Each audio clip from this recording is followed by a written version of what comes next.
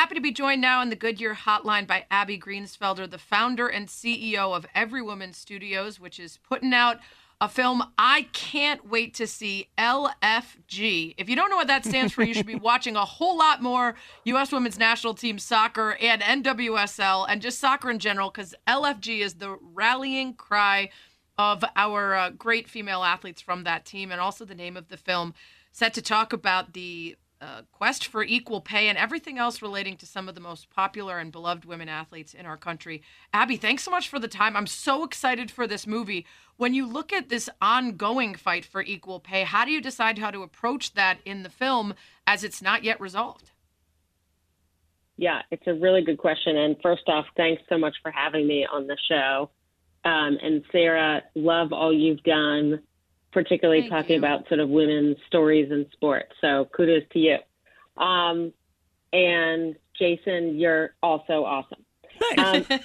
So I think this is a great story. You know, it's a cultural touchstone for us as women now. And really the story sort of mirrors a story that as women we all can relate to, which is the issue of being paid equally.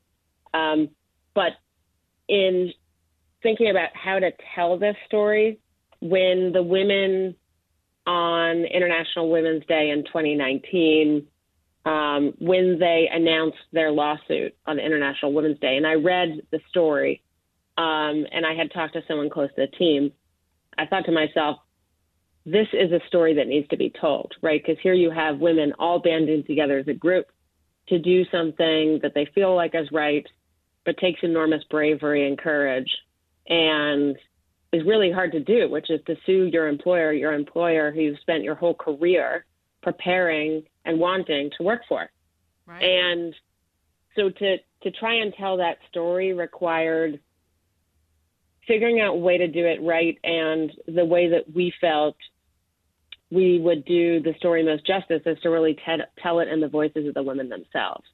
So we very much wanted to get members of the team, both current and past, to take us inside this fight, which, as you all may know, has been going on for many, many years in terms of trying to get equality and parity between the U.S. women's soccer team and the U.S. men's soccer team, and frankly, just for women in sports in general. So I partnered with filmmakers at Fine Films, and we together, alongside Propagate Content, our other partner, felt that, we really wanted to tell this through a very personal lens versus doing kind of a history of the U.S. team or so in that sense, it's a very personal film, and it's a very intimate film, and follows these sort of verite moments with them through this fight, which I think makes it feel very personal and relatable. Yeah. For sure. And with that being said, Abby, like when you're looking at the fight, and you're right, it's been going on for a very long time. Where's the wall? Like, where's the resistance in the fight to just accomplish equality when it comes to pay? Yeah, it's a good question. I mean, I think that it's a very complex issue, and making this film and trying to understand the different pay structures and the way that the economics work is very complex. But basically, when you get down to it, you have a situation where, you have FIFA on the one hand, whose the purse for winning the World Cup is not equal, right, between what women's teams get and men's teams get. But that's not the focus of the lawsuit. The lawsuit is really, as it relates to U.S. soccer, who employs both the men and the women's teams, how is the pay there divided? And really, it goes down to both the question of, are the women paid the same, and is the rate of pay the same? And effectively, no, it hasn't been. So the women have had to win more games and ostensibly compete better in order to get paid the same or more than men. In fact, they actually got paid more over the period of time that this lawsuit was investigated. And that was because they were so successful. They won all their friendlies. They won a bunch of World Cups. They won everything. So I think the very relatable metaphor here for kind of every woman anywhere, or anyone who's not paid the same as a counterpart because of an issue that's not related to your skill. Because I think we could all see objectively that these women are the best at what they do in the world. Like, undisputably, their record is unrivaled. But they, for the same job, they have had to work or achieve, 5X or 7X to make the same amount. And that's not what equal looks like. So it's about, the goal here is to recalibrate, their goal is to recalibrate that. And on this journey, what we learn is how hard it is to achieve that, because the question of the walls, there are a lot of walls, there is. Well, and Abby, they're fighting their own federation. Like your point, they're fighting their own employer, who they also need in order to continue competing. It's a monopoly in the sense that they can't go play elsewhere for the same thing.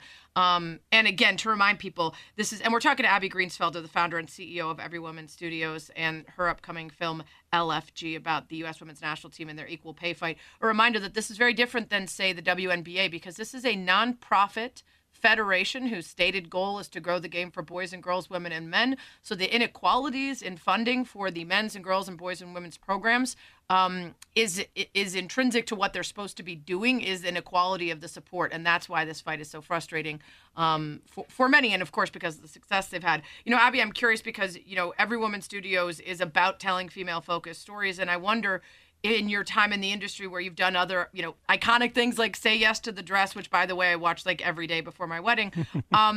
What was a final moment or incident that made you think, we need Every Woman Studios? I want to, address the gender gap and actually create something that answers to it. Yeah. And I'm glad you watched Say Yes to the Dress. I've learned more about A-lines and oh my gosh, yeah, mermaid cuts and all these things over the years. I think that I came up through the media business at a time of enormous organic growth, and I actually have been both a network executive and a production executive. One of the things that I've seen, especially in the unscripted business, which is sort of real stories, documentaries, unscripted, is that, when I was at Discovery, there are these certain spaces, outdoor science, natural history, exploration, that all, for whatever reason, just have men in them. And the thinking went, because these channels were male skewing, like ESPN had a male skewing audience, that therefore that audience would not tolerate women in those content spaces. And so this is something I felt keenly, both as someone who was programming these channels for years, and then as a producer was developing shows. And, I would do my best as a producer to have different kinds of people in these spaces, but often, it's the same, we see the same kind of people over and over again.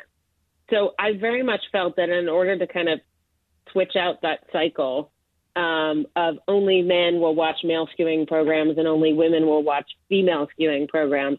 Well, why couldn't we just have women in these stories that's appealing to everyone in the same way that, women will watch men, and right, it's all about entertaining content. So really that was the impetus for Every Woman, was to find a way to put women in the story, but make it appeal to everyone.